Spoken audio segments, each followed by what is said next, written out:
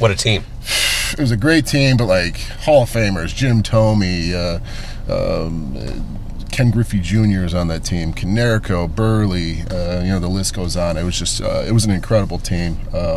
Just to be a rookie and have that level of service was can't describe that. It's car con carne. Let's eat in the car. It's car con carne.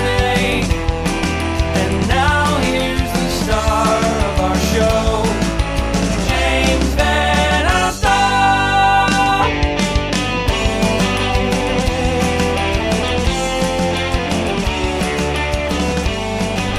Look at that, Adam Russell's in the car. I can't even say that with my voice the way it is. So we're live. We're actually streaming this live at the Brent Sopel Celebrity Golf Tournament. Did you just walk off the course? Just walked off the course, turned in a card, and now I'm in a car doing an interview. As is the natural course of progression. This is pretty standard. How do you do out there? Are you a regular golfer? I am. I play probably 2 or 3 times a week. Disappointing the season's about to end. We did 10 under. We missed some putts. Couldn't get some putts to go down, but I played pretty well today. I had a good round.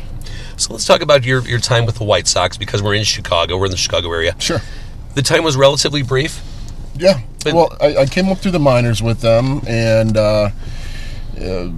had some great experiences down there and learned a lot about the game. And then I got a year up with them, and then I was traded the next year. But the team I played with in 2008, I mean, what a team!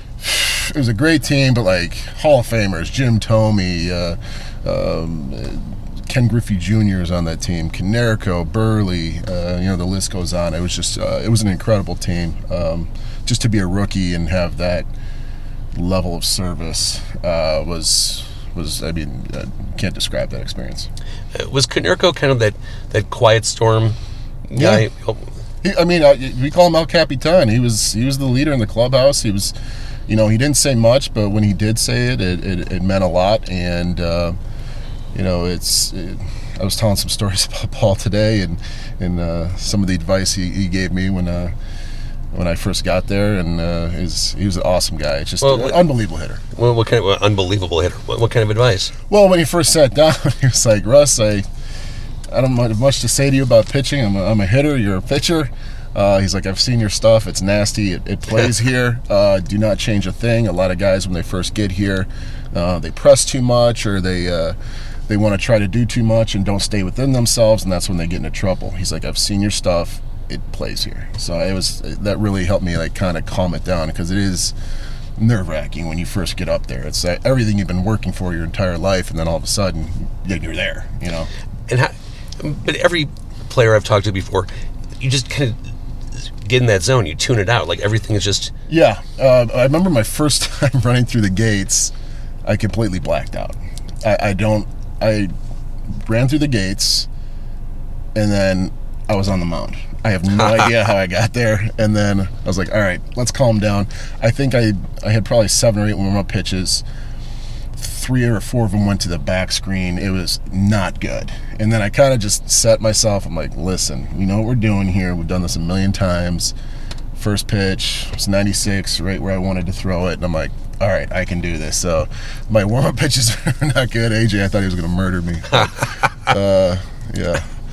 He seems to not really care about keeping opinions to himself. No, not so much. You know what? I think AJ loves playing the heel. That's totally it. He's really into wrestling. I think he embraces the fact that people don't like him, and I think there's an energy there. So polarizing and like so known was because he was such a jerk. Well, Chicago's like, yeah, he's an asshole, yeah, but he's our asshole. Yeah, exactly. And I absolutely loved pitching AJ. I don't think I shook that guy off. We were always on the same page. We worked quickly together. Every time I had a thought in my mind, he was already 2 steps ahead of me. One of the most intelligent catchers I've ever played with. So take me back long before the bigs. Yeah. When did you start getting that baseball itch? Did you play Little League from like kindergarten on? Was that? Yeah, I remember playing t-ball when I was like 5 or 6, and I was always good at it, and I just started getting bigger and bigger and bigger, and my dad did a really good job of not pressuring me. He did a great job molding me, getting me to love the game first before I got super serious about it. And, that was kind of in high school is when I really started noticing, like, shoot, I have a real shot here at doing this. And I was drafted out of high school, but decided not to go and went to a high university for 3 years and then got drafted again by the White Sox. No regrets? No. No. As far as the leaving or just going to college, yeah. Oh, best decision of my life.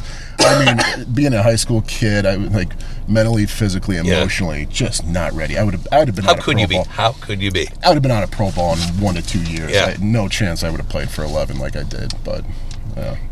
So, through the Padres, Rays, etc., what's the high point for you? Oh, man, it has to come down to that first game. It's just you work so hard, with the White Sox, and you work so hard to get to that point, and then you find yourself in that moment, and you succeed. And that also that blackout game, like game 163 in 2008 game where we beat Minnesota 1-0. That was, I knew I had no chance of ever making it in that game. There was no one chance I would make it and pitch to that game, and I remember being so nervous. It felt like a World Series game. If that's what it feels like. It was unbelievable. The energy of that crowd. I remember that. That place was rocking. I had a great time that day. So what are you up to now? I just moved back here to Chicago about 3 years ago. You miss the weather. I'm from Cleveland, so I didn't really trade up. Now I'm working as an employee benefits consultant for a company called Hub International, and it's been a great job. Working a 9 to 5 now ish. It hasn't been that big of a transition that I went back and I finished my degree at Ohio University, and then that's the pro move right there. Yeah. Well, I had it initially written into my initial contract with the White Sox that they have to pay for the rest of my college whenever I decide to go back. Well done. Yeah. So in the office, are there rumblings like we should get a softball team going? The first day, so Hub's a pretty large company, and we probably have 500 employees just in my building alone, and they made an announcement that former White Sox player Adam Russell is now with us and stop by and say hello. I think I had probably 50 or 60 people come up to me and ask me to be on their softball team. And that's one, I'll give it to this one girl comes up to me. She's like, hey, I'm on the welcoming committee. I'm here to take you to lunch. I'm like, okay, great. Now this is awesome.